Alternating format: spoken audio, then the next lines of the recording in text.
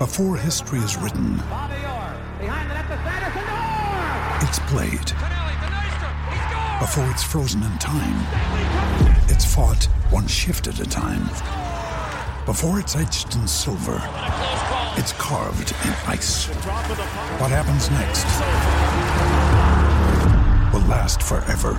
The Stanley Cup Final on ABC and ESPN Plus begins Saturday.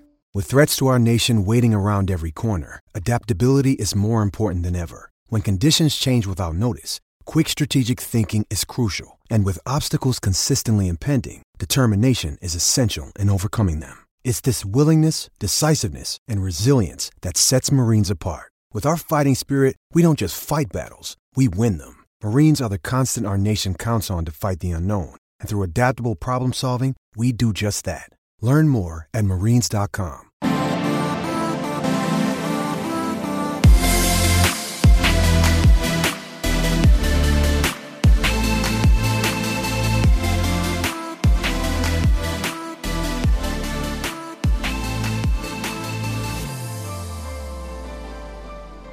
Hello and welcome back, everyone, to another episode of Bases Loaded. Bases Loaded is a fantasy baseball podcast, and I'm your host, Mike Kurland. You can follow me on Twitter at Mike_Kurland. Now, today is just me and I almost called you George. It's just me and Zach today. You can follow him on Twitter at BraffZ. Zach, how you doing, buddy? I'm doing good, man. It's good to be back. Yeah, we missed you on the last episode, and now George is taking his leave. But you know Placing what? him on the IL. Yeah, it's all right. These days, we could be the Dodgers of podcasts, man. There we go. We manipulate it as we need. But today's episode, 16 already? We're kind of flying by. I think today's episode 16, and it's going to be our buy low and sell high episode. We're going to talk a few names that we're looking to buy low on, that we're selling high on, thus the title of the episode. But before we jump on in, we're going to jump into a few news and notes, and go from there. So the first topic we're going to discuss a little bit is Carlos Martinez is back, or about to be back, and he's heading to the bullpen, which was to be expected. People knew that, holding on to him, but I think people were hoping he'd have an outside chance at closing, which I still think he does. But with how well Hicks has looked, I'm just not as optimistic he's going to land that spot sooner than later. Yeah, I think we're probably going to see more of a high leverage role, kind of Andrew Miller, Ottavino-esque type guys. And yeah, it's expected. It's still kind of frustrating from the fantasy perspective.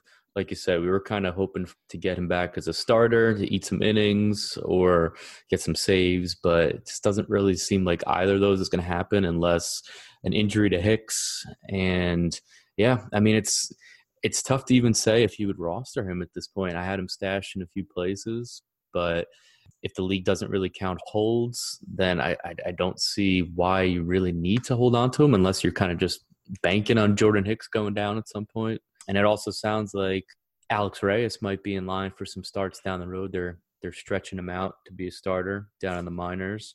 So that kind of just leaves Carlos Martinez in kind of some fantasy limbo. So just beware that you may not be getting the value we're expecting out of him.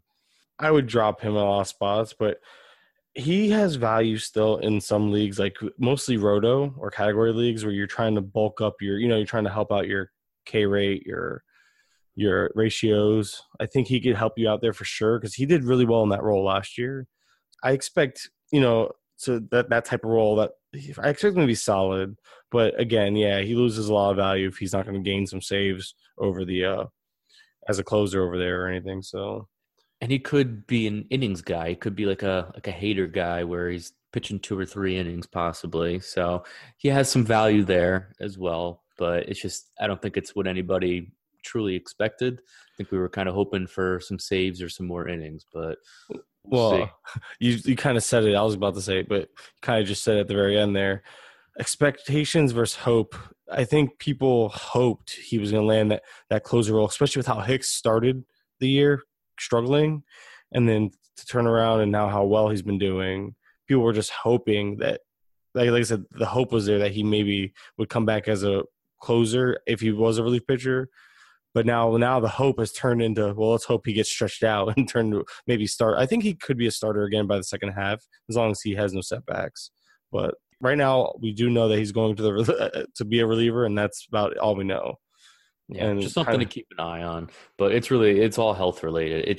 It's concerning that he's still having shoulder issues, and this is just going to linger on for years to come. It feels like, so beware. Yeah, we'll see. But in other news, we have, Judge. We talk kind of me and George kind of discussed the news broke as we were podcasting last episode, so we kind of spoke on it. But it's been official. He has an oblique strain, and it's been referred to as pretty significant by the coach. And there's no real timetable. He's obviously somebody he's a mustache. You don't drop him, but it's so frustrating me. I'm stammering here because I'm just so frustrated. I'm trying not to, curse basically. I'm just so,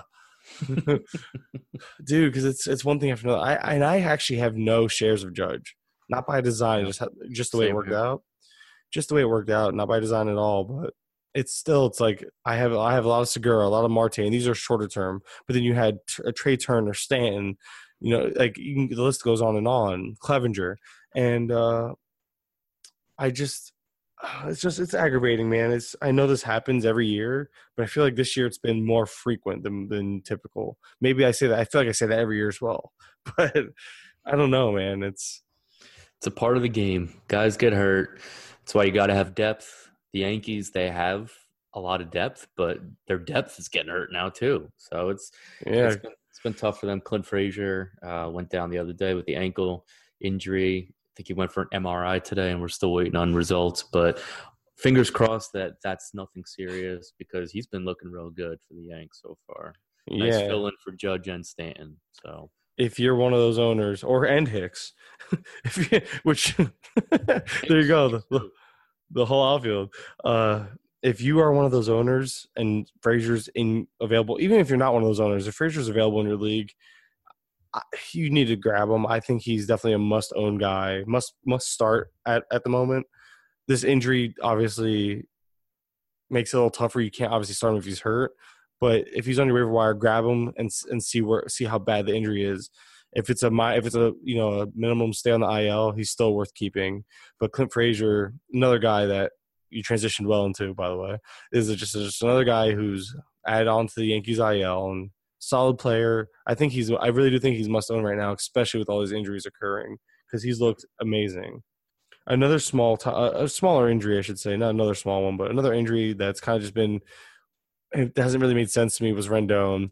Anthony Rendon got hit in the elbow, and luckily it's just been a bone bruise or a bruise of sorts, and he's been out for the last few games. And the last thing I've seen is that they're kind of letting him rest, get better. They have an off day on Thursday, and then Friday he should be back. So hopefully he's back. Hopefully they don't retroactive and put him on the IL, but all signs are pointing in a positive direction in regards to Rendon. So that's good. IL returns. We got some players back with all this bad news. Here's some good news. So we have Daniel Murphy, who made his debut tonight from the IL. Gary Sanchez, who has he played yet? Today's his first day back. His first day back today as well. See, Snell, he started tonight. Still, it wasn't great, but it's still encouraging. He's back. He only threw 65 pitches. I think most nights he would have stayed in, so I think it's just more or less a working his way back thing, because he skipped the start. Fulton's coming back, Fultonevich for the Braves. So we have a lot of things to be happy about, excited about as far as injuries go. It also sounds like Segura is probably in line to come back this weekend, which is a positive as well for a banged-up Phillies team right now. Definitely. I mean, I'm a Segura owner, so I'll take it. I'm trying to think. I think there was one more. I just can't for some reason. Oh, Marte should be back soon too. Again, we have, like I said, we have some guys just now back, some guys coming back soon. Now, as far as a few guys, Fultonevich, they're going to activate him. He's going to be coming back. What's going to happened to that? That rotation's a mess, man. It's really difficult to pinpoint who's going to be up when, who's going to be down. Tukey got sent down again. Yeah, there's just too many options. So Tukey was sent down. Kyle Wright was sent down last week. They need a spot starter for tomorrow. It sounds like either Sean Newcomb or Bryce Wilson could be getting that start. So that's something to keep an eye on. Soroka pitched today. Soroka's looked good so far. So he's probably solidified a spot in that rotation. But Fulte's coming back. So you got Fulte, you got Soroka, you got Gossman, and who am I missing here? Tehran. So that's 4. And then probably it's either going to be a combination of Newcomb or Wilson or Tukey for that last spot. So we'll see who they call up tomorrow. But Fulte should be getting that spot back this weekend, and it'll be good to see him back. Hopefully he's all right and healthy. Just put Tukey in the bullpen already. Make him one of those elite relief pitchers, and let's move on. That's really what they should do. I mean, either Tukey, Kyle Wright, they both have great stuff. Like, just throw them in the pen, especially if you're not going to sign Kimbrel. Yeah, that's a whole nother discussion. Murphy coming back, that makes Hampson droppable again, doesn't it? I definitely think so. I've seen Hampson dropped in a bunch of leagues. I mean, McMahon figures to shift over to second, and Reynolds and Hampson are going to lose some playing time. But yeah, I mean, if you're starving for steals, I could see you grabbing him, but he's just not going to get the at-bats right now with Murph coming back. And we saw how he just performed very poorly when he had part-time role last time too. So Nope. I'm not interested either. I'm kind of with you. Nope. One last little minor note, and I say minor because I have no interest in him, but Gio Gonzalez signed to the Brewers. Very whatever. minor. 15-teamer, NL only type of signing. Like NL only, the bidding for this guy or the waiver. This is the type of guy that somebody's like, so happy to get because NL only can be very deep, and he came from the AL to the NL, so he just now became eligible. So something like NL only, 15-teamer deeper. That's where you're gonna be looking for Gio. Otherwise, no real. He's not. I wouldn't put him as a mixed league guy yet. Now, the exciting news, you can hear by how excited I am, which is halfway sarcastic. I'm actually really excited, but Vlad Jr. is finally getting the call. Like, we knew it was coming. They're doing it Friday. It's going to be a packed house, but let's get to it, man. Let's discuss Vlad a little bit. What exactly do you expect from him? Well, first of all, it's about freaking time. This is absolutely ridiculous that it's taken this long. He should have been up last year. Service time, man. Service time. That's something that definitely needs to be changed with the next CBA agreement. That's gonna lead. I'm telling you, that's gonna be part of what leads to a lost season. We're not gonna have baseball in 2 years. It's possible. I can definitely see it happening. But anyway, yeah. Let me not. That's seriously a whole pod. That's a whole podcast. That's a whole nother podcast in his own right. Yeah. But Vlad, I mean, I think he's just gonna come up and take the fantasy world by storm. Expect a lot of pop. I mean, the main thing kind of holding him back, and this is kind of just in real life baseball as well, it's just the position. Is he going to be able to stay on the field as a third baseman? Are you looking at a full-time DH? Is it possible he moves to first base at some point? So it should be interesting to see how that plays out over the coming years. But, I mean, this guy, he's going to be put right in the middle of that lineup. He's going to contribute right away.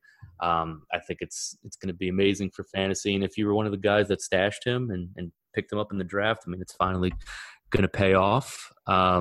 This is a very exciting Friday will be a very exciting day for Vlad and Vlad fantasy owners. I'm not sure I'm rooting for the home run, his first home run on Friday, or if I'm rooting for an 0-for-4 with 4K type of day. Why would you root for that? I want one or the other. Because I want to see the overreaction on Twitter, the overreaction in the fantasy world. I love how reactionary this industry is. And you would see so many people concerned because he comes up the first day and has a terrible game. Or if he comes up and has a completely crazy, amazing game, you're going to see two complete opposite reactions, and it's going to be hilarious.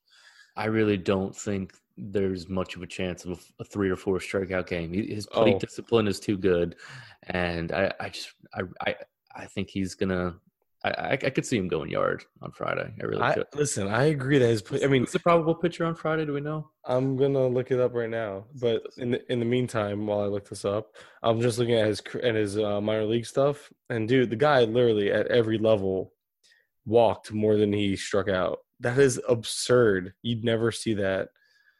You never see somebody walk more than they strike out. And the probable pitcher, by the way, is Mike Fiers. I was just gonna say Mike Fiers with his 8.28 ERA. I think there's a good chance that we could see some Vladdy bombs on Friday. I completely, dude, the guy has a legitimate batting eye. There's no denying it. He has legitimate power, and this ball will fly. And he plays in a great home park. With that said, I'm looking at every projection system, and the highest they have him is 18 home runs, 61 to 64 RBIs. They actually gave him 4 stolen bases for some reason. He's not going to steal any bases. You'll be lucky to get 2 to 4 stolen bases for sure. But I think that's – and I'm not a Vlad guy, but you have 5 months left in the season, roughly. You're going to tell me he can't hit 5 home runs a month? Really? To get him to 20? What did they project? How many? 18? 18. Yeah. I could see him going 25, at least 25. Right? Like, you got to think, you have 5 months left in the season, right? You have what? May, June, July, August, September? That's 5 months. Projection systems, man. That's why we can't go by those. We go by reality. I think they're a good guide, but they're a tool, not a rule. And that's how I use that. Same thing with sabermetrics. People swear by them. I totally buy into them. I have buddies of mine that laugh at me for it, but they're a tool, not a rule. And there's the idea is for them to be predictive. And that's, again, a whole nother thing. But regardless, we're looking at, I think 5 home runs a month is definitely reasonable to expect from him with his type of batting profile. And the only thing you got to think about is maybe they pitch around him a little more because they don't have to throw to him because his team isn't that good. So that's why maybe you have to temper your expectations on the home run total. But I think 20 to 25 is a solid, safe bet. I wonder where they're going to put him in that lineup. 3rd, 4th, 5th, right away. I think 5th or so right away probably. I could see 5. That makes sense. Ease him into it, and then he'll be batting 3rd after a week. But I think take the pressure off the kid, bat him 5th or 6th. Let everybody freak out and say, why isn't he batting 2nd? Because he's a 20-year-old kid, and it's his first major league game. Don't put the kid in batting 2 or 3. Realistically, I mean, but then again, look what they threw Alonso in second the 2-hole from day one. So, yeah, I mean, you got Smoke, Grichuk. I mean, those are really the only major threats in that lineup. I mean, that's the problem. And if they're gonna surround Vlad with those guys, or they should, and no pitcher's gonna say I want to face Vlad over those. You're gonna have a lot of pitchers trying to really show him up, really try to be like, well, let's see if he can really do this major league thing. And when he starts proving people that he can, then they're gonna start pitching around him. The good thing about it though is he can take his walks. So if he has to walk, he'll take his walks and set it up for somebody else behind him. So, But right now with this juice, because the ball's juiced, I think almost everybody agrees on that. Home runs are literally on historic. Like, you're getting home runs now. Like, the amount of home runs you're getting in March and April of this year are the type of home runs you see in the summer months when the weather warms up. Imagine when the weather warms up, how many more home runs we're going to see. Yeah, it's absurd. So, the reason why I brought that up is because his skill set isn't that attractive anymore. If you play, I mean, in a points league, it is. In a points league, I definitely like him a lot more. But in a roto league, unless it's an OBP league, you're looking at a guy who produces power, where power numbers are up across the board. His runs and RBIs won't be that great because of his supporting cast. And other than an average that would probably sit anywhere between 280 and 310, I'd say roughly. Honestly, it's a big range, but I don't see 280. I see 280 being his floor, so it was still a stud batting average and no steals. That's the problem. Like, that's why I was really, and I still put him on my bust list, quote unquote, because I had him as a bust this season, mostly because I knew he was going to miss at least a month of the season.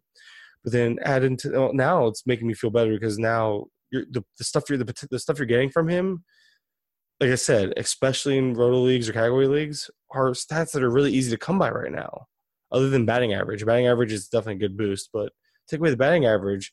Like, one category is really all he's giving you something elite in. You know what I mean? Yeah, I agree. Points is definitely the format that I would really love to have him in. Or OBP, if OBP Yeah. or OPS, like if you play in a 6x6 or something, or you play OBP instead of batting average, then yes, he's still. Well, no, that now you're just one greatness to another greatness. It needs to be the more categories a league has. If it has 6 or 7x7, that's when he gains more value because he hits every category except for steals. But because again, my big thing is just the power numbers aren't going to be something that you need from him because you're getting it from you picked up a Jock Peterson. You know what I mean? Like you're picking up guys that are doing this week in week day in day out, week in week out, and it's frustrating because I think he's going to be solid, but I think it's going to get like right now you have JD Martinez ranked outside the top 100 because that's basically what he is.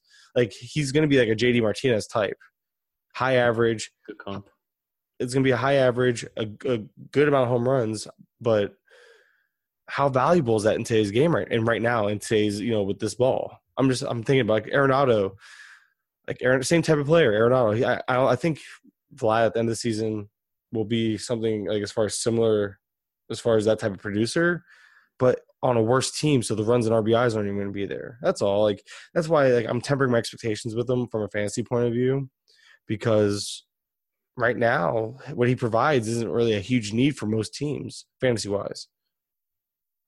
Again, categories. Again, this is strictly categories and roto leagues, not points leagues. Points leagues, he's like easily way more valuable. Yeah, I do agree. Well, I don't know if there's anything else you want to add to it. We talked about him for about 10 minutes now. Just want to see the guy play already. Yeah, it's exciting. It's like Tatis Jr., but it's funny because like that shine came off Tatis Jr. and he's actually gotten better. So it's weird how that's worked.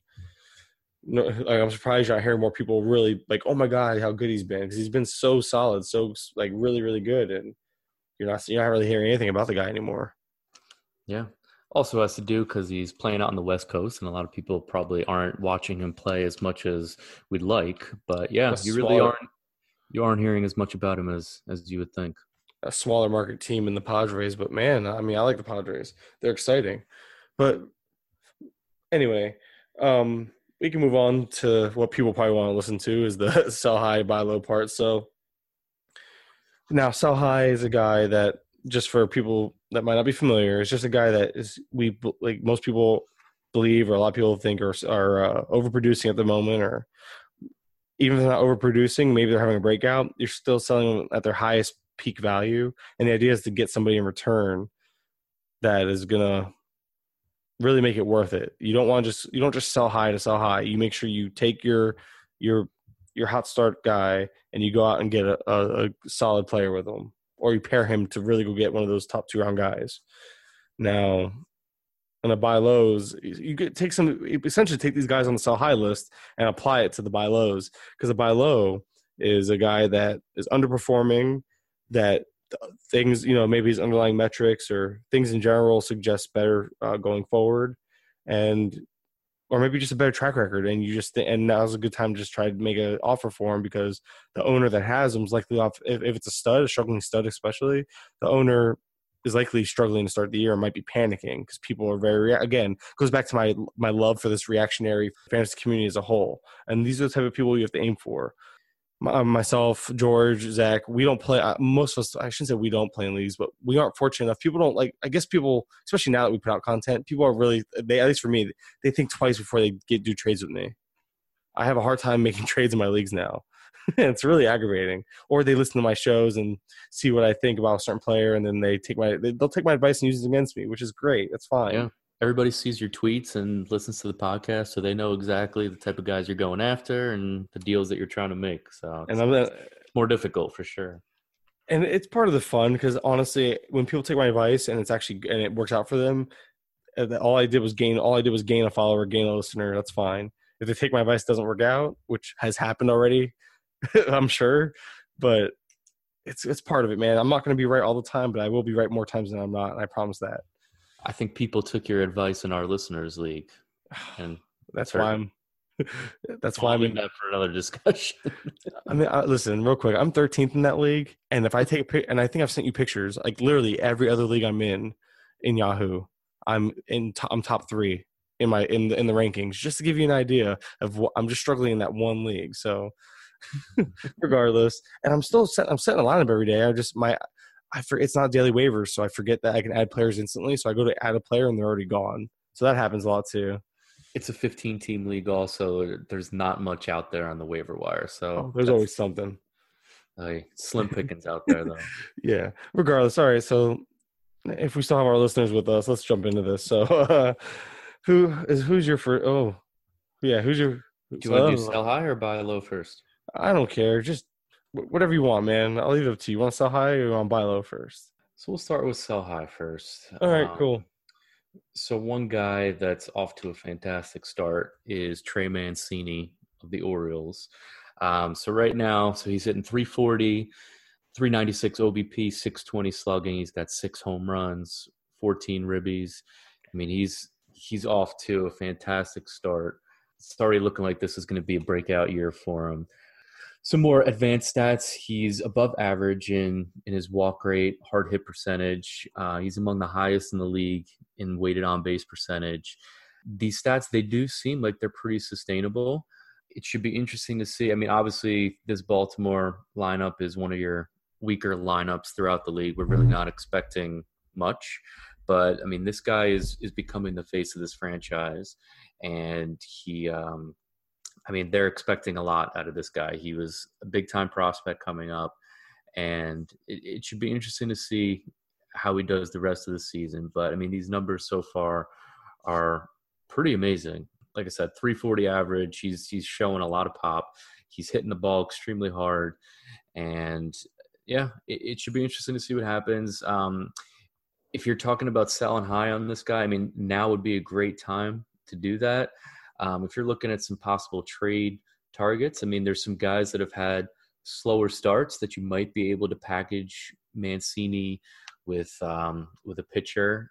I mean, there's guys that we've seen him traded for in Yahoo leagues right now, like Chris Bryant, who's off to a slow start, who we'll be talking about in a little bit. Juan Soto, who is kind of picking it up as of late. But if you package Mancini with a guy who might be off to a hot start, let's say maybe like a Matt Boyd or even a Joe Musgrove or something, for a talent like Chris Bryant or Soto, who you figure will turn it around at some point. Like I said, we're only 3-4 weeks into the season. If you can package Mancini with a pitcher or so to get one of those guys, it's a great value. You don't figure that Mancini is going to sustain 340, almost a 400 340 average, 400 OBP. Those really aren't sustainable. But I mean, if he could finish the year around 280, 290 average with a 350, 360 OBP, I mean, for somebody that was most likely picked up on the waiver wire, that's a great get. And if you can sell him off now for some strong value for somebody that started slow, I don't see why you wouldn't do that right now. Yeah, and if you can't sell him, just ride it out. But there are some interesting things going on with him. His launch angle is actually doubled from last year, essentially, from 5.4 to 10.4. His barrel rate's still the same. His exit velocity is still the same. Hard hit rate is up across the board. His is barely up, only 0.7 difference from last year. But I guess he's always hit the ball pretty hard. It's over 42%. And what's good about him is he really doesn't strike out a ton. I mean, he's right at the league average, and he's walking a fair amount. He's walking more. He's actually walking more. That was next thing I was gonna bring up is that he's walking more. His swinging strike is down. His O swing is down. Like some there's underlying metrics that are supporting what he's doing right now. But his expected batting average, you mentioned 290, 280. His expected batting average right now is 292. So there is obviously some luck in his favor, and things are going to, regress. I mean, heck, the guy has a 394 BABIP. He has a career BABIP of a 323, and last year was 285. So, again, there's going to be regression coming his way for sure. He's not going to sustain that high of a BABIP. And like you said, though, if you can't deal him, which a lot of people might be skeptical of Mancini right now, ride him out. I have him in a few spots, and I'm enjoying the production that I'm getting right now. Really am. I have none, so I'm not enjoying any of it. So I'm just bitter and saying sell them. No, but in all seriousness, again, yeah, sell high. You don't just sell to sell. You get something of value for it, or you hold it. You hold on, ride till the wheels fall off, and then drop him when he gets terrible again. Yep, and it's a nice piece in fantasy. He's got first base eligibility, outfield eligibility, so he offers you some flexibility there. But if you can get a good package in return, I would go for it. But if not, I mean, we think that it's sustainable. Obviously, not to the extent that he's going at right now, but we expect this to be a really good year for Mancini. Yeah, I'm on board. My first sell high is none other than Mr. Tim Anderson. So right now he has 16 runs, 4 home runs, and 14 RBIs with 9 steals, a triple slash of 395, 418, and 605. He's on an absolute tear right now. And if you have him, I think he's like a top 5 player in Roto. He is an absolute darling because of the steal, the power speed combination, and he's not dragging down your batting average. Unfortunately, all good things must come to an end, and I think his is going to. A few things that really stand out to me as far as negatives, the reason why I think there's going to be some regression. Obviously, first of all, 395 batting average for Tim Anderson is – I think he has a career batting average. I'm actually looking at it right now. He has a career batting average of 264. So, and right now, like I said, a few things that stand out are his walk rate is only 2.5%, which is really, really low. His BABIP is astronomically high at 456. Again, a career high of 332 actually on BABIP. His speed does play, so his BABIP usually sustains around 330, so again, there's going to be regression, but his BABIP is going to still be a pretty solid one. And also, right now he has an OBP of 418. The guy has a career OBP of 292 because, again, it goes back to his walk rate. His walks are usually pretty low. His K rate is down at the moment at 19%, and for him that's really low because he has a career K rate of 25.7%.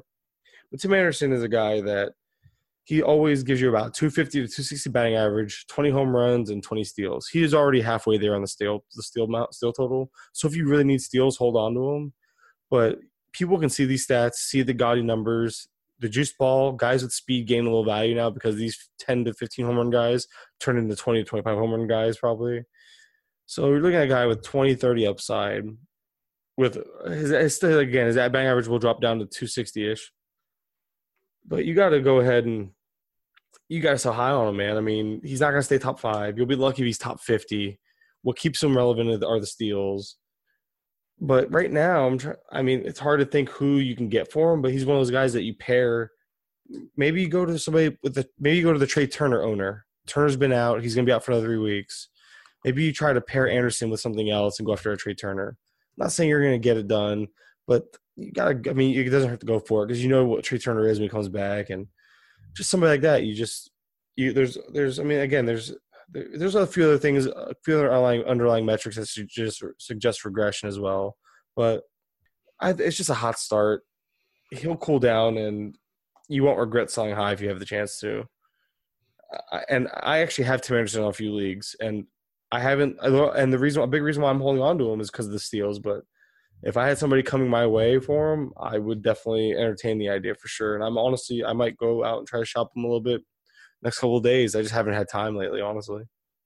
Yeah, depending on league format, some guys that have been traded for Tim Anderson, guys like Anthony Rizzo. Don't know how I feel about that one. I would probably prefer Rizzo. I don't know if most people would actually do that. I would take Rizzo. I would still take Rizzo. I would take Rizzo too.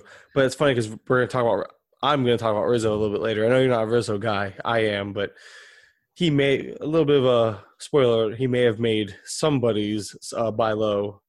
But anyways, I would still take Rizzo over him.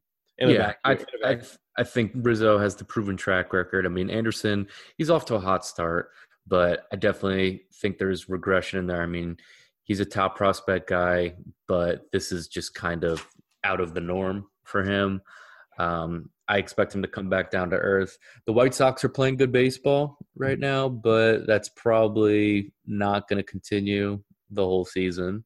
It's probably going to be a rough summer for them. But yeah, steals is a big part of his game, and if you need steals, he's a good get. But how many? I guess you could see him swiping 30 bags. easily 30 at this point. I mean, he already has 9, and it's not even May yet. So The main statistic that you got to be concerned about with Anderson is his bat flip rate, and that's 100%. oh yeah, whatever, man. On that note alone, I might just keep him because it's Let the kids play. yeah. But we'll move on from Anderson. I'm just gonna jump into my next guy. I'll let you go next, but I'm gonna just jump into him because I'm looking at his numbers and I'm just it's Alex Gordon of the Royals. I don't understand what's going on here. I'm not buying it. He's a 35-year-old that's having such a hot start. People are starting to buy in again, and he's a guy you ride. But if you can flip him for anything, get yourself a closer or something. Just sell him. He's not who you think he is. That's what I'm saying. I just look at him. He has 15 runs, 5 home runs, 21 RBIs, a triple slash of 311, 396, and 578. He is showing better plate discipline when you look at the metrics, like compared to last year. So the metrics are suggesting maybe some of that OBP is real. But his expected batting average, when you look at Baseball Savant, is only 265. And his launch angle is down. So the fact that his fly balls have increased and his line drive rate has decreased is a little odd to me. I would usually typically think the opposite when someone drops their launch angle. So, and it's under 10%. So it's not like it's still in the 15% range. It's lower now where you should get more line drives. But regardless, I'm not buying it, man. And again, the fact that his expected batting average is 60 points lower almost, there's like that just suggests some of the luck he's had, and there's worse things ahead for him. And if you can take him, because right now he's ranked in the top 50, you could take him and flip him for something, or take him and pair. Like, again, add him as a throw-in to a trade to help make it look better on paper. I would do that, and I wouldn't even think twice. But again, it goes back to people being so reactionary and people being so like People need to be patient in fantasy. and people aren't. And I bet you, if you look it up, you'll see that he's probably being traded right now for maybe a middling, maybe before this last start, maybe like a Kyle Hendricks, which that doesn't sound like a very flashy trade, but in a points league, I'll take Kyle Hendricks all day, or in a quality starts league, I'm okay with that. And that's the kind of trade, like, you go get that like SP3 for your team, bolster up part of your team that really needs help, because I feel like every year we have this discussion with Alex Gordon, and I feel like Gordon every year has a 2 week to like a month hot stretch and then just dies off again. Yep. So I feel like he's just having it to start the year. Some of these things suggest, regression coming, and it's one of those, like, take what you can get for, man. If you can get a struggling middle-tier pitcher, I'm okay with that. Somebody that you believed in coming into the year that's having a slow start, because what pitcher isn't having a slow start, it feels like, other than Joe Musgrove, and Shane Bieber even had a bad outing the other day, so now there goes my Shane Bieber and Joe Musgrove love. That's all Musgrove. Musgrove or die, man. But in all seriousness, so there's not much more to say about that. We can move on, but again, if you can, wherever you can get for him, just take it. Take it and run. Take the money and run. Don't even look back, man. Don't look back. Yeah. All right, so I'll jump into my next guy here. My next guy is Fernando Tatis Jr. You're gonna get a lot of flack on that one. Yeah, I mean, I'm a very big fan, big supporter of Tatis. I have him in a few dynasty leagues, and I mean, I'm definitely gonna hold on to him in a lot of my leagues, but I would definitely also explore the trade market and see what I can get for him at this point. I mean, right now he's batting .299, 361 OBP, 586 slugging. The guy's already got 6 home runs, 13 RBIs. He's stealing a lot of bases. He got 5 stolen bases already. I don't think we all knew that he had above average speed, but it's great to see him running so much this early on. And it's also great that they moved him into the leadoff spot. I think they were originally batting him like 6th or 7th, but enough with those games. Move him up to the top of the order where he belongs. He's getting on base. He's providing a spark to that offense. Big boost for guys like Will Myers, Machado, Hosmer. He's really been a presence in that lineup. It's a sexy name.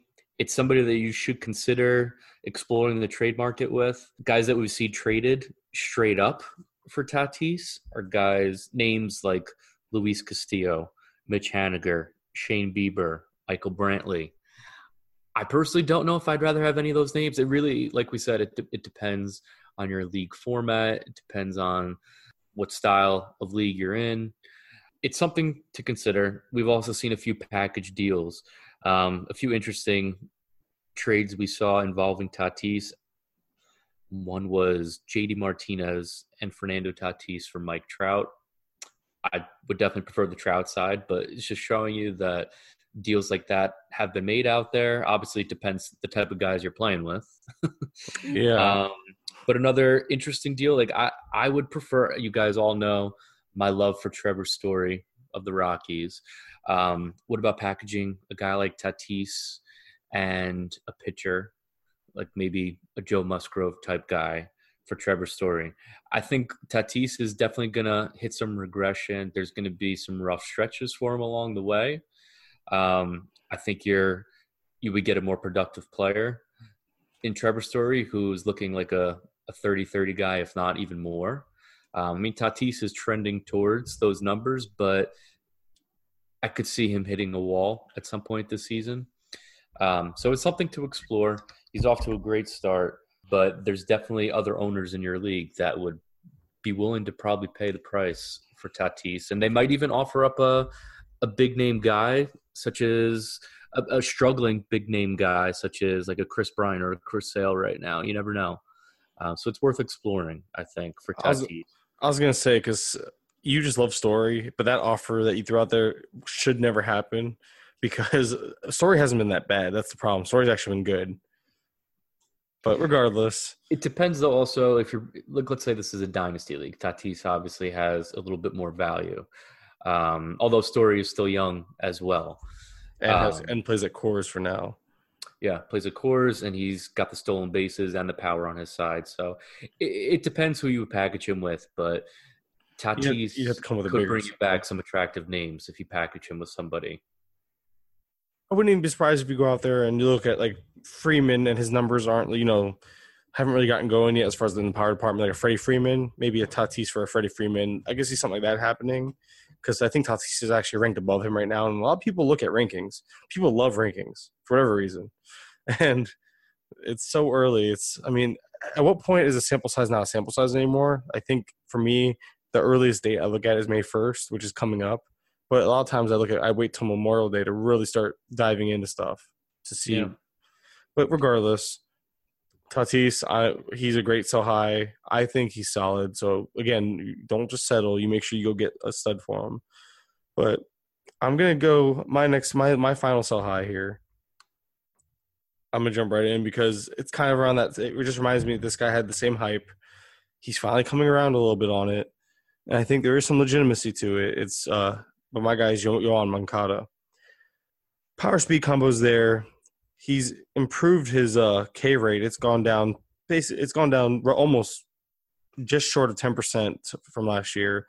His walk rate actually went down, which is odd. But he has a triple slash of 322, 371, and 611. Well, that was before tonight. I think it went down to last. I think on Baseball Savant, who keeps it up to date, his batting average is actually. Where is it? Oh, now it's 309. Sorry. Regardless, he's having a heck of a start, and there are some really encouraging factors. I mean, you have his expected batting average at 303, so it's right on par. Expected slugging is 629, which is basically – it's actually higher than his 5-85 slugging, which suggests that he's missing out on some bigger hits, maybe some double should be home runs is what they're suggesting. His exit velocity is up 5.1%. Or miles per hour, sorry. His launch angle is at 12.5, which is about the same as 2017. Hard hit rate is up, which is normal across the board. Across the league, his hard hit rate is up, I've noticed, for pretty much every player you look at.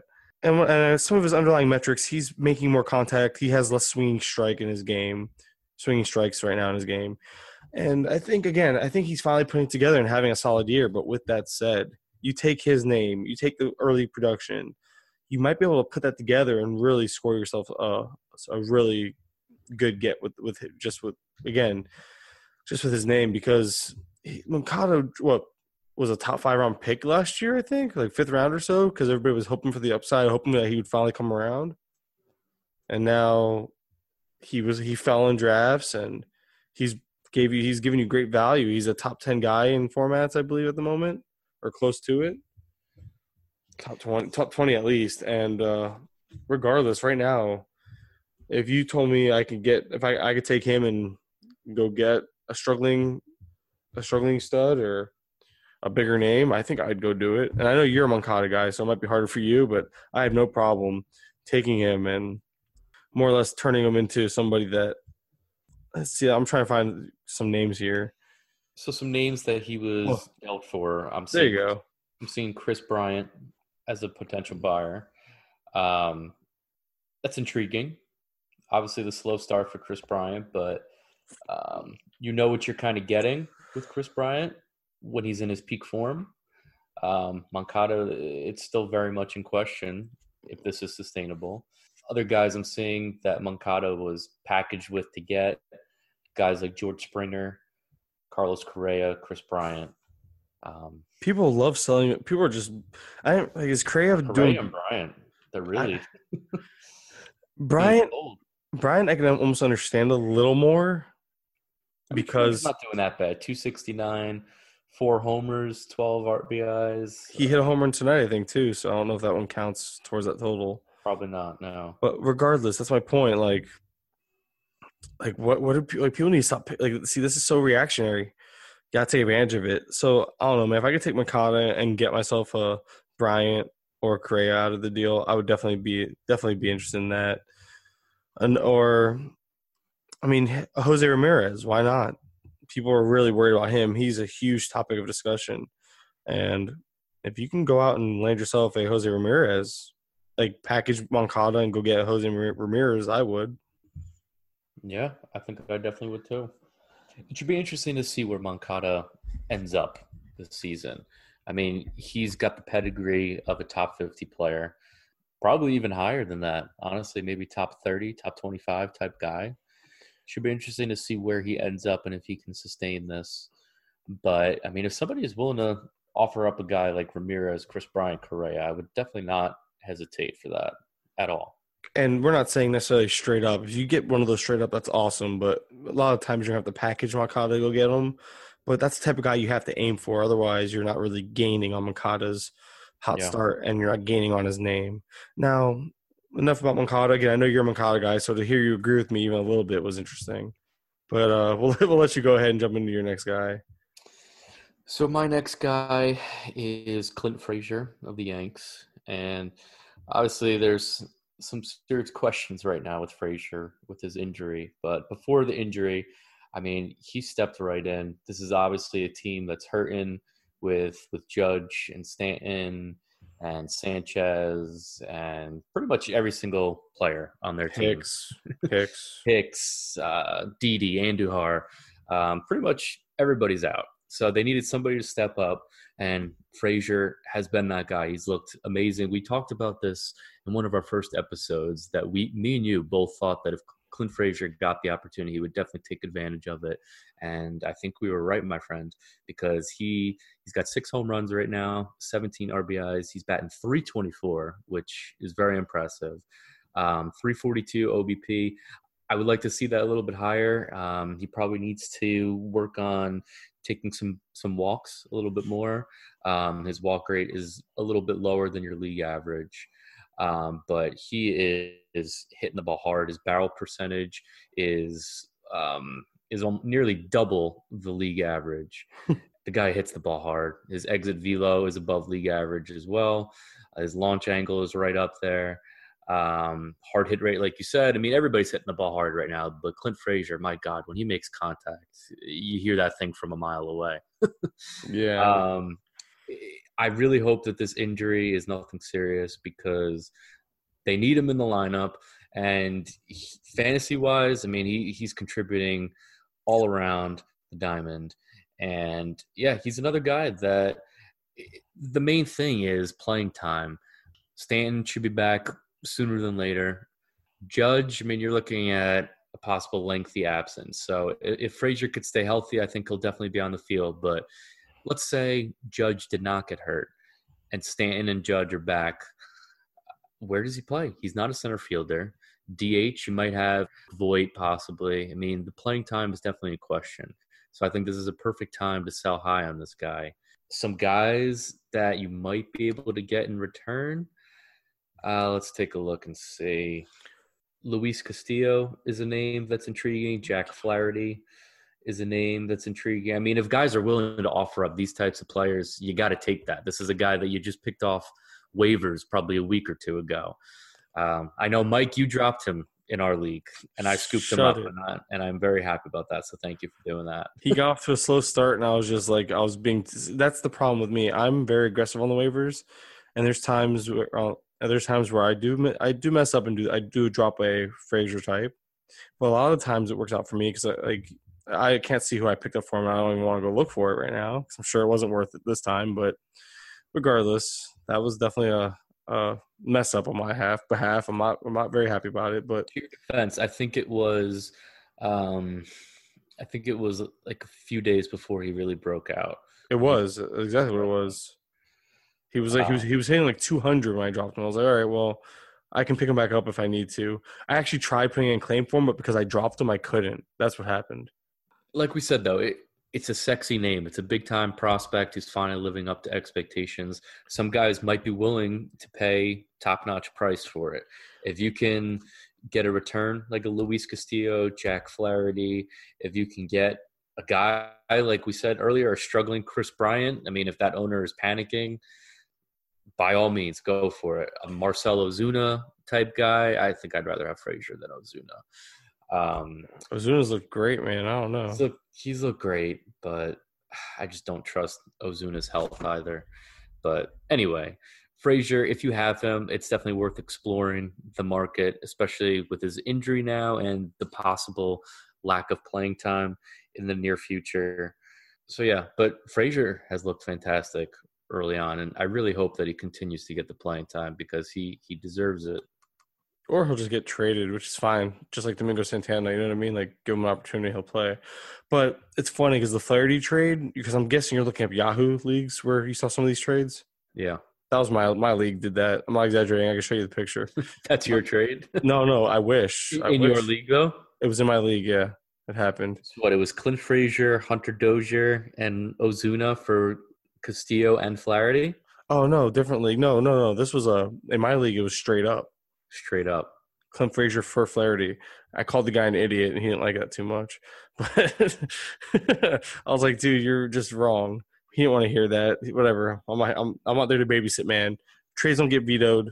It was a bad trade. He was wrong, but maybe he knows something I don't know. Maybe. Those were the sell highs.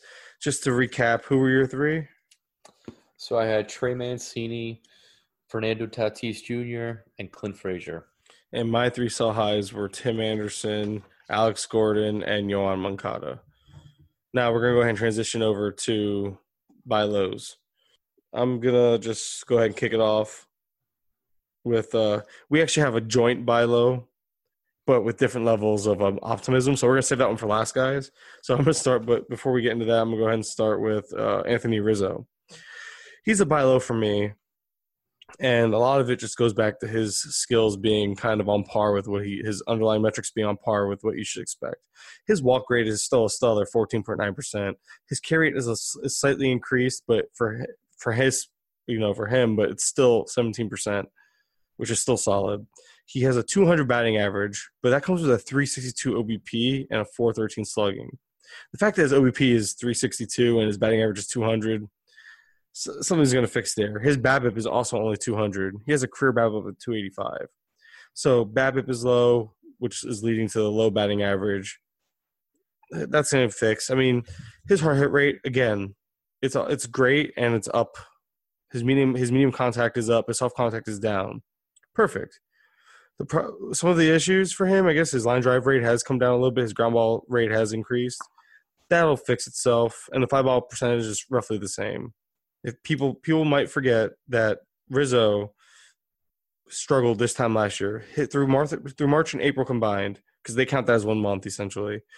Through March and April combined, Anthony Rizzo had a K rate of 17.6%. Well, hello, it's 17% now, so it's pretty much the same. He actually had a 149 batting average, so it was even worse. And then starting in May, his K rate never went above 13.8%. He never hit in any month lower than 270 for batting average. Just reminds you that last year he had a similarly slow start. It was actually worse. And then the rest of the year, he was Anthony Rizzo. He was who you thought he was. And I'm pretty much saying that I think that's the case now. I think he's going to be who we think he is. He has some bad luck his way. Like I said, I expect better days ahead. I expect better things going forward from Anthony Rizzo. He's a great buy low guy, and I think you can get him relatively cheap, considering, I mean, he's ranked outside the top 100, so that always helps your case. And I would definitely recommend going out and getting him, especially if you need first base help, which, I mean, I feel like the position still needs help, so. Yeah, it's one of the weaker positions. Yeah, I mean, Rizzo, he kind of – I feel like this is a consistent thing where he starts slow. It's happened the past few years, like you said. But I think ultimately you can expect your 30 home runs, 100 RBIs. I think the average isn't as high as you would like, but 270, 280 roughly. If everything continues like last year, that he just comes up like it should. Yeah, I mean, he's more of a strong second half kind of guy. So you figure that he'll kind of turn things around. That whole Cubs team really could turn it around.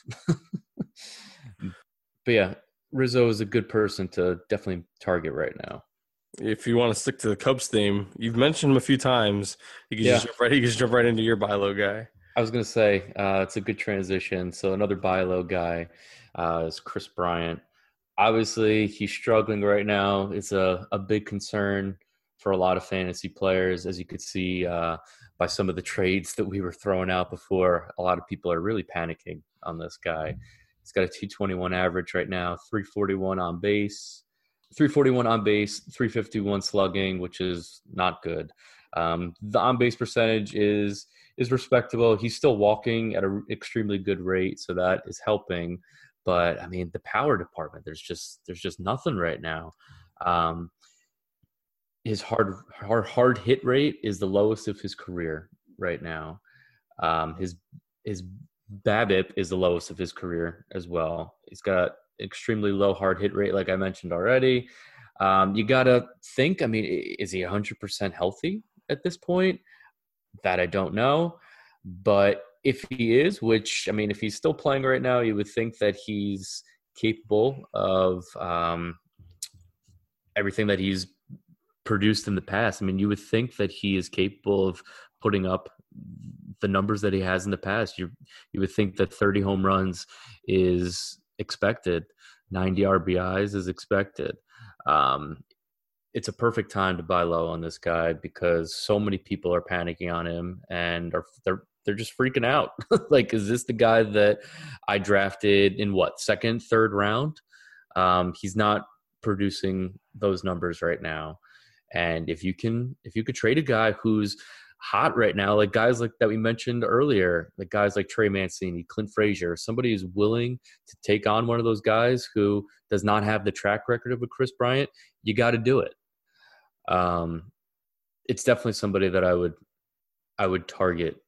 It's somebody that I'm going to actively pursue in a few of my leagues that I could use some offensive help in because I think that he's going to turn it around. The Cubs team right now, their offense is a little slow. It's happened the past 2 years. I think they're going to come around second half, if not in the next month or so. So it's somebody to definitely keep an eye on, but a lot of owners are panicking on this guy. So if one of those owners is in your league, you should take advantage of it. Can't really go wrong with Kris Bryant. I'm a believer. I still think he's fine too. I mean, you haven't heard of any setbacks. You haven't heard of any issues. His on-base percentage is still solid. Stuff like that. It's just he's seeing the ball well. The underlying metrics suggest as much. His medium contact. It's weird though because I think part of his problem is his medium contact has gone up and his soft contact's gone down. But I guess what you'd like to see is if your medium contact is so high, he needs to hit more line drives to at least that way with his batting average because his line drive rate's lower than last year. So if he fixed that, you would get more base hits essentially instead of because his hard hit rate isn't terribly down from last year. It's still down. It's only down 2%, which is promising. And the medium contact is one that's really up, and the soft contact's really down. So the medium contact might be leading to a lot of hard outs, like ground outs, line outs. So if you can get some of those balls elevated more, then you'd be looking at better production, I think. Yeah, it could be a luck factor. I mean, he's hitting the ball hard, just he's hitting at two guys. The shift could be in play for him as well. So we'll see. Do you want to just jump into your next buy low opportunity guy? The next guy that I have is Nick Castellanos of the Tigers. Another guy, I feel like he profiles very similar to Chris Bryant. He's struggling right now. It's a lot of I think it relates a lot to the luck factor that we were discussing. He's hitting the ball hard. He's hitting the ball at the hard hit rate is the highest of his career after a career year last year. He's already topped that, but he's only got 5 RBIs right now. He's got no pop. He hasn't hit any homers yet. 247 average, 311 on base, 370. It's really nothing too exciting as of right now. Something that I think will be interesting for this guy in the coming months is I think this is probably the Tigers' one of the most attractive trade pieces for them. And I can definitely see this guy being moved to a contending team mid-season. And I think the change of scenery definitely could help. Obviously, Detroit, we do not really expect them to be in contention for the rest of the year. So maybe being traded to a contender will help that. But like I said, his hard hit rate is nearly 10% higher than the league average. His barrel percentage is double league average. So he's hitting the ball hard. He's just really getting unlucky, and he's hitting it right to guys. He's still walking a fair amount, slightly below league average, striking out a little bit more than we would like to see right now. But overall, I mean, the numbers are still there metric-wise. He just hasn't been getting the results that we would like to see. So you would think luck would be a factor in there. So hopefully in the coming weeks that kind of turns around. He's already kind of started to turn it around the past week or so. He had a nice 3-for-4 game the other day. So we'll see what happens with Castellanos. But I do think that a trade midseason is definitely likely, and I think that could also help him in the long run for this season. Yeah, because I was looking at some of the same data you are. The barrel rate being higher than last year, the exit velocity being higher than last year, the hard hit rate being higher than last year. It doesn't add up to, and the fact that he had I can't see where's his home runs from last year, 23. Why he has none right now is a little odd to me. I think, those numbers being higher than last year, you would think some home runs would follow, and none have yet. So I think part of it, part of it might be his pull rate. His pull rate is he's down. He's pulling the ball a little less, putting the ball to center field 10% more of the time, opposite field 6% less. So he's more or less putting the ball back up the middle a lot. Maybe so. I mean, I don't know how opposite field. Sometimes some home runs come a little easier opposite field. Maybe he's hitting a lot. Maybe he's hitting more doubles or something. I don't know, or just more shots up the middle. But a lot of the other stuff kind of falls in line. Line drive rate's a little down. Fly ball rate's a little up. Ground ball rate's the same. So I expect better things going forward as well from Castellanos. I'm not too concerned. Just reiterating your point of Castellanos being kind of his metrics being in line with what we expect. So. And his launch angle is higher than last year, which is surprising. Which should actually result in more home runs at some point. Because it's not one of those that are too high. It's actually in a good point. And his line, the fact, like I said, his fly balls are actually up as well. So, and he's barreling, and he has a higher barrel rate than last year. You have more. You're barreling the ball more. You're hitting it harder. Like all this, you have a better exit velocity. It should all add up to more power. He's putting his fly ball rates up. It should add to more home runs, and you're just not getting them. So it's really weird. Yeah, you would think the results would be there, but just you got to be patient. This is a guy that you drafted probably within the first 10 rounds, I would say. Top 100 pick. Yeah, he's gonna get there. You just got to be patient. He did have an ankle injury that was kind of lingering him for a little bit, so it's possible that that's had some effect on him. But yeah, I mean, this is a guy that's produced very well the past 2 years, and yeah, I expect more of it. We'll see. Hopefully, it comes sooner than later. But yeah, the 0 home runs so far are pretty surprising. But the numbers do not show that is going to continue. So exactly, that's what. And see, and this is why I like to look at this stuff, because it gives me reason for this. Like stuff like this gives me reason for optimism. Whereas like other players might not have this, some indicators going in a positive direction, and that's why it can be predictive of a possible like bad year or slump, or you want to see, you know what I mean? But the fact that he has some of the numbers he has, I like it. It's encouraging. Yeah, and this is a guy that a lot of other owners, like we were saying, they're panicking about this guy. This guy is down to 86% owned in leagues. I mean, people are flat out dropping this guy. If that happens in your league, I mean, scoop him up.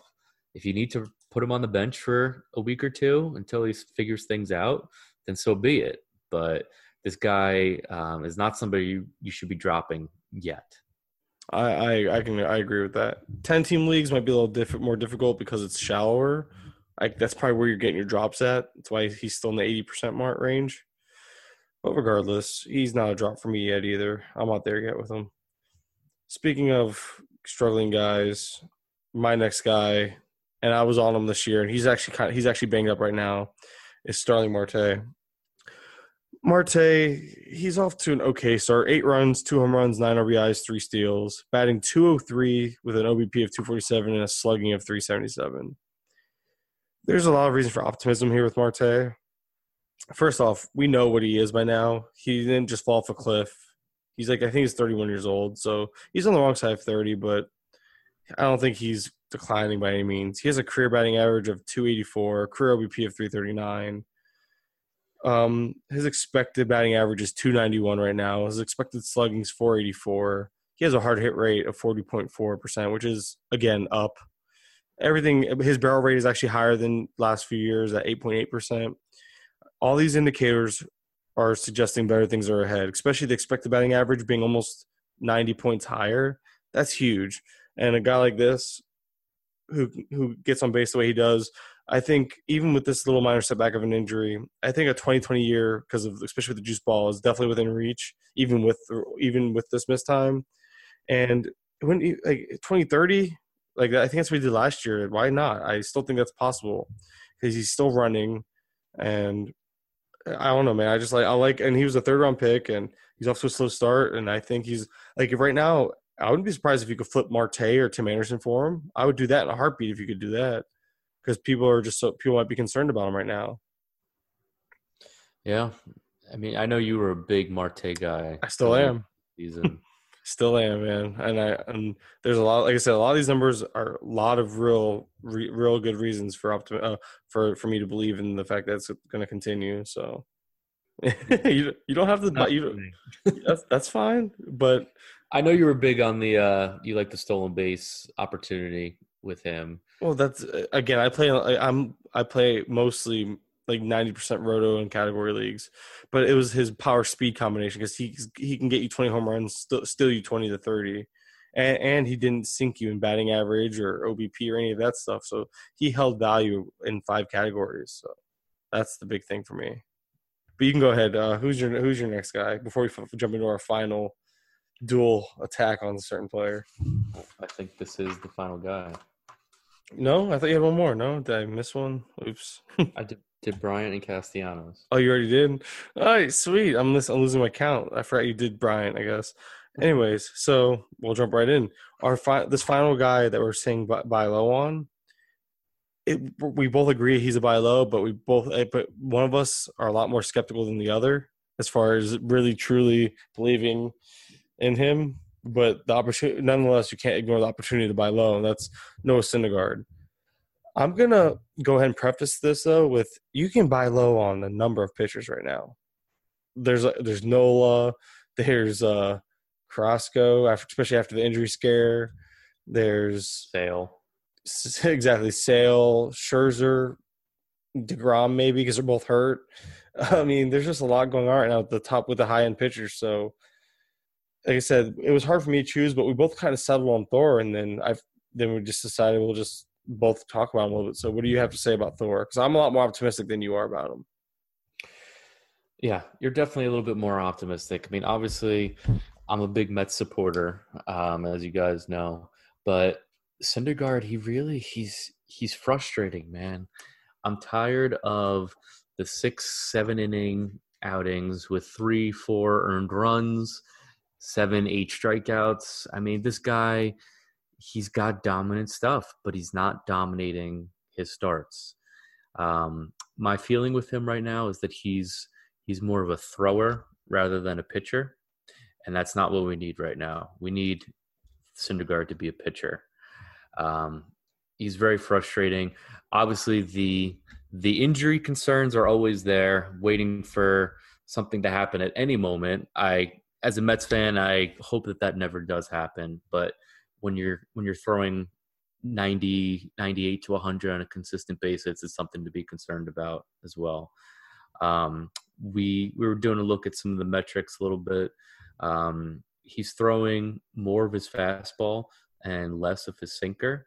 And it seems to be that could possibly have an effect as to why he might not be pitching as great right now. His sinker was one of his best pitches last year, and that's something that he needs to continue to throw. It's concerning for me right now as a Mets fan. This is not somebody that I'm overly optimistic about. To show my level of optimism, I traded him in one of my biggest dynasty leagues this past offseason. I was able to get Altuve for Syndergaard. And with a lot of the questions preseason with Altuve, with his injury concerns, I still felt like it was a move that needed to be made just because of the inconsistency with Syndergaard. Obviously, his start right now is definitely concerning. What do we got? So he's got a 5.9 ERA right now, a 1.28 WHIP, 1 win, 2 losses. I mean, it's nothing to write home about. But like you said, a lot of pitchers right now are struggling. There's hopes that he can turn it around. But this is a guy, I think it's a great buy low opportunity with the numbers that he's putting up so far. But this is not really a guy that I particularly would want to go after because I'm not optimistic about the rest of the season for him. I know you feel differently, but I'm still under the assumption that he's more of a thrower rather than a pitcher, and he's more concerned with his high velo right now. And that's not what you want out of your guy. You need a pitcher. I don't know how he made your buy low list then if you're so pessimistic. To be honest, his numbers are obviously in the buy low trajectory right now. I understand, but you don't even see, like, you seem almost skeptical to even buy low. What would you be willing to give up for a Thor right now? If I had to put you on the spot, I don't know if you want to look up some trades real quick, maybe give you an idea. Yeah, let's take a look and see what kind of guys have been dealt for him.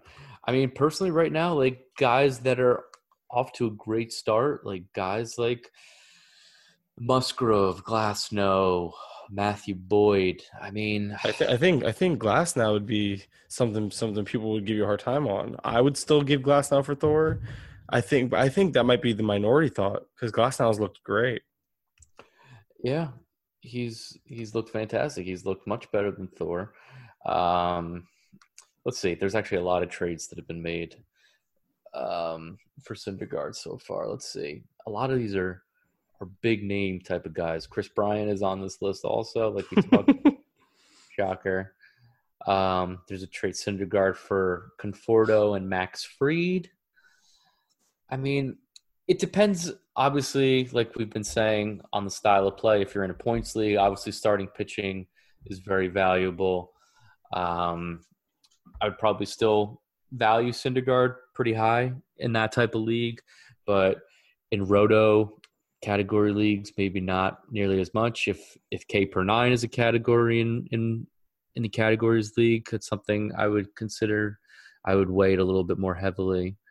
I mean, some of these trades are ridiculous, man.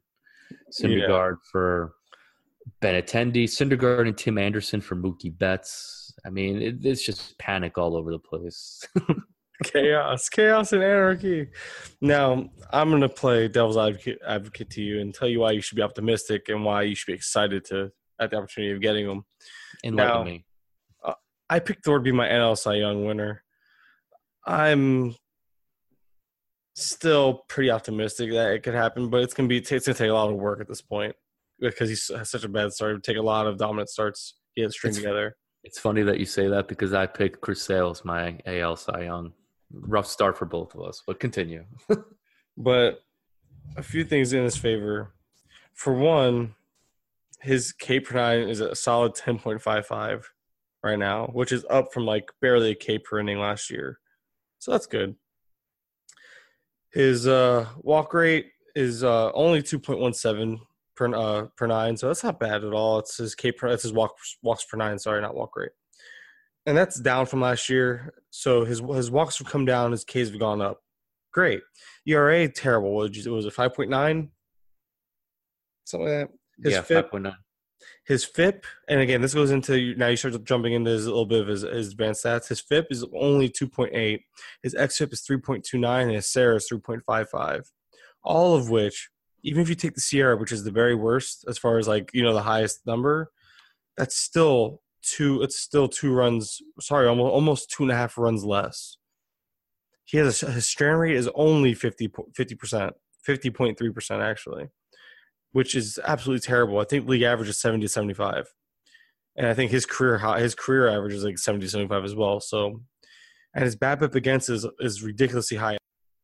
These are just absurd. Like, and right now, I looked up right now his four seam and sinker are both struggling mightily. He has a batting average against on both of them. One is 333 on the four seamer. The other one, his sinker is being hit at a tune of 364. He's getting rocked. But his changeup and slider are absolutely amazing at 160, at a batting average of 160 against and 207 against for the slider. So he's just having trouble with his hard stuff, his hard throwing stuff. He's probably not getting. I'm guessing he's not getting enough movement on those pitches. But, well, like I said before, I mean, he's throwing more of the four-seamer this year than the sinker. Well, the reverse of last year. Well, the four-seamer is actually doing better than the sinker this year.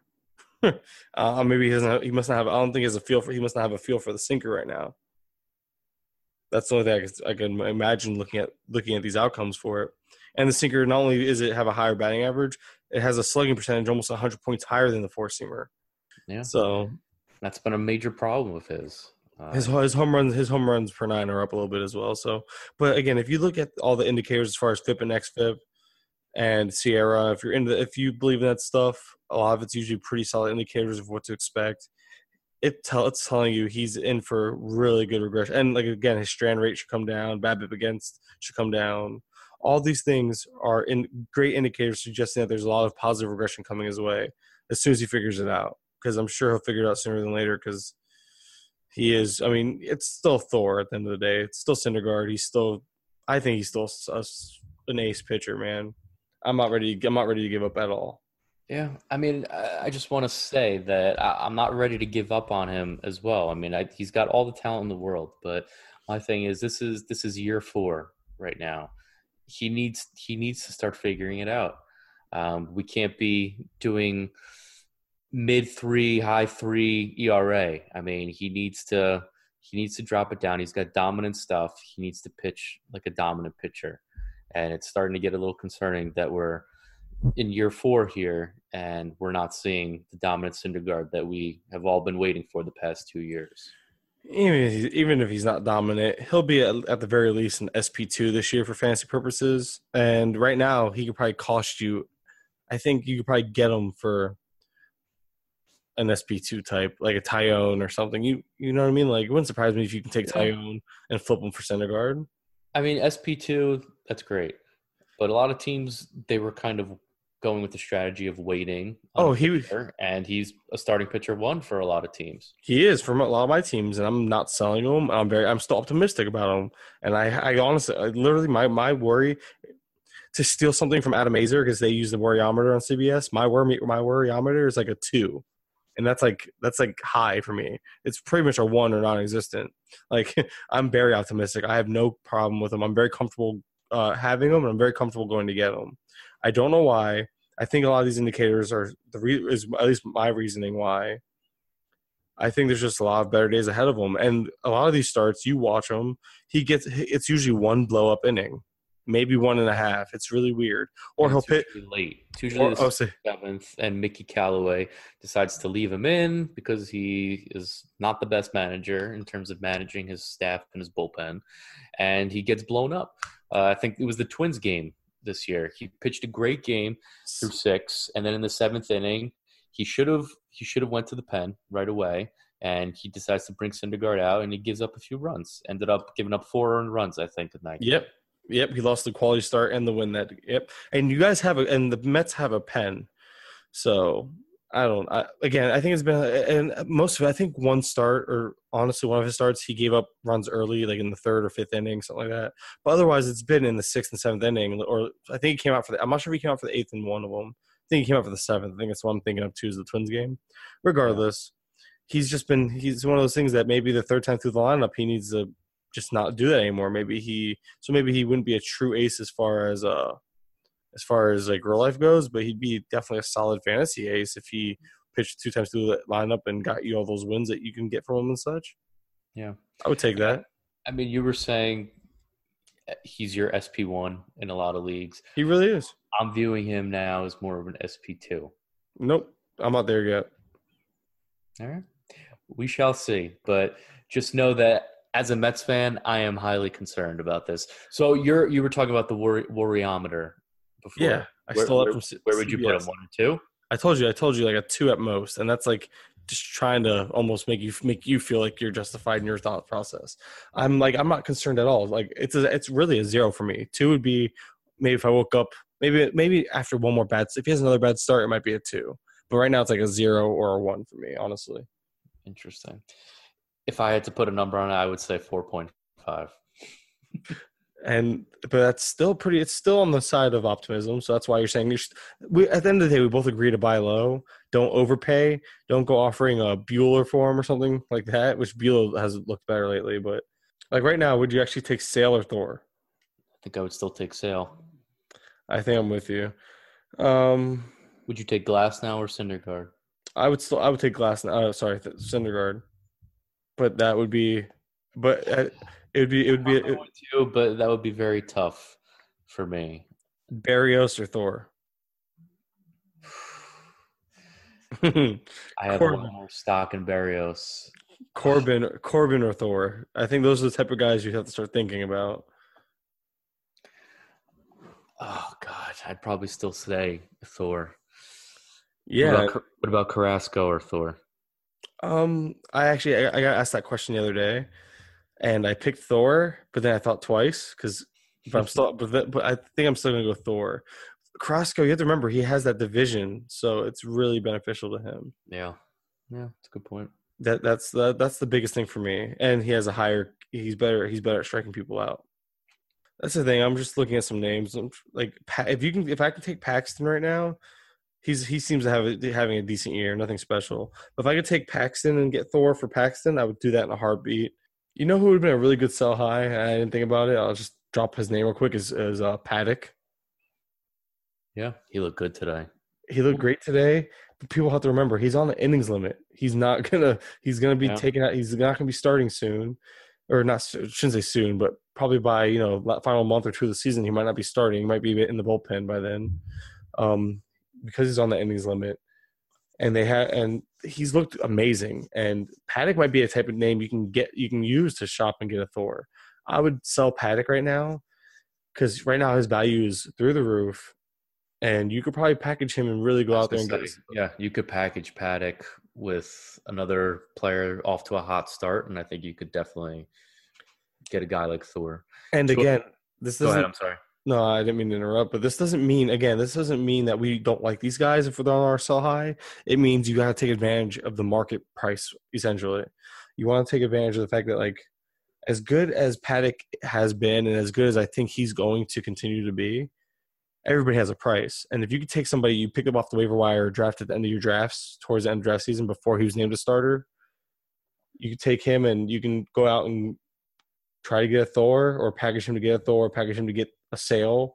You take advantage of that and you do that because at the end of the day, Sale is going to be up at the end of the season. And Paddock, he's not, especially if they actually hold him true to that innings limit, which I expect them to do that, honestly. Yep. 2 other names, Verlander or Noah? I would take Verlander. I would take Verlander. Marquez? Thor. I'd still take Thor over him. I'm not a Marquez guy, man. I can't ever believe in the Rocky in a pitcher that has Colorado as their home park. Yeah, the Coors Field effect. I think Marquez is going to be top 15 this year. I have risen on my view of him, top 15, top 20 for sure. But I just don't know if I could put him above Thor. I think Thor, again, it goes back to I'm not worried about Thor at all. But those were good names. Verlander. How about this? Kluber or Thor? God. Kluber's had a rough start too. I think I would probably still go Kluber. I don't know, actually. I don't know, man. Kluber, I think his. We were talking before the division too. The division on that division. That's the big thing for me. But I believe Kluber's velocity's down again, and whenever I see velocity go down, I know they have to really be good at pinpointing their accuracy. And I don't know. I'm looking at it. It's definitely going to be more tough for him. But I don't know his velocity. No, see, I don't know why people are saying that. I'm looking at his velocity right now. His velocity is right in line with last year. I think, I'm looking at velocity right now. It's pretty much in line with last year. It's not down. I don't know what people are talking about. I've heard other analysts talking about his velocity being down. Unless Brooks Baseball is wrong, I'm looking at velocity right now. Last year in March, it was 92.61. This year in March, it was 92.37. April, 92.48. Right now, 92.37 again. Yeah, it's the same. Sinker, the same. Sinker might be down 1 mile per hour. Excuse me, but everything else is literally in line. I would take Kluber over Thor. With that being said, I thought again, I didn't really double check that, but the velocity, I would still take Kluber over Thor. So I take that back. So Kluber over Thor, Verlander over Thor, but I still take Syndergaard over Marquez. One more. What about Strasburg? Oh, Strasburg is under both of them. I would take Marquez and Thor over Strasburg. Interesting. I would too. But I think his name carries a lot of weight still. He's been pitching better, but there's always the injury concern with him as well. And that's not a concern. It's a matter of when it's going to happen. It's a win, not if with him. But anyways, we're running a little long-winded now. We can. Yeah, we both agree he's a good buy low target, but optimistically for the rest of the season, I think Mike views him more as SP1. I'm kind of more in the SP2 range with a little bit more concern. Yes, I'm definitely more optimistic, as you can see, and I do view him still as SP1. I think he's going to figure it out sooner than later, and if he doesn't, I hope so, man. I really do. You're hoping more from a fan point. I'm hoping more from a fantasy point because I have him in a ton of spots, and I had him like paired with Clevenger for like a lot of my 1-2 combos this year, and that's hurting. But regardless, my level of optimism is a lot more, and I really enjoyed the Thor talk because Syndergaard's been a very, very hot topic as well. I've gotten a lot of questions about him, so I think I hope that helped people get an idea of how we view them and what we think going forward. And regardless, our buy lows. What were your buy lows again? My buy lows were Chris Bryant, Nick Castellanos, and then we both bought low on Syndergaard. Yeah, we're both saying buy low on Syndergaard, and my 2 buy lows were Marte and Rizzo, as well as Thor. So. That's going to do it, guys. We always appreciate you listening. If you guys could, please subscribe and leave a comment and review on the podcast. It helps us grow and helps us become more visible on the various platforms that we're available on. So if you could do that for us, we greatly appreciate it. And don't forget to follow us on Twitter. I'm Mike Curlin. You can follow me on Twitter at Mike_Curlin. That's Zach Braff. You can follow him on Twitter at BraffZ. You can find our podcast on Twitter as well, at Bases Loaded Pod, and we're also on Instagram, also at Bases Loaded Pod. So a little long-winded of an exit tonight, but with that said, guys, we always thank you for listening, and we'll talk to you soon.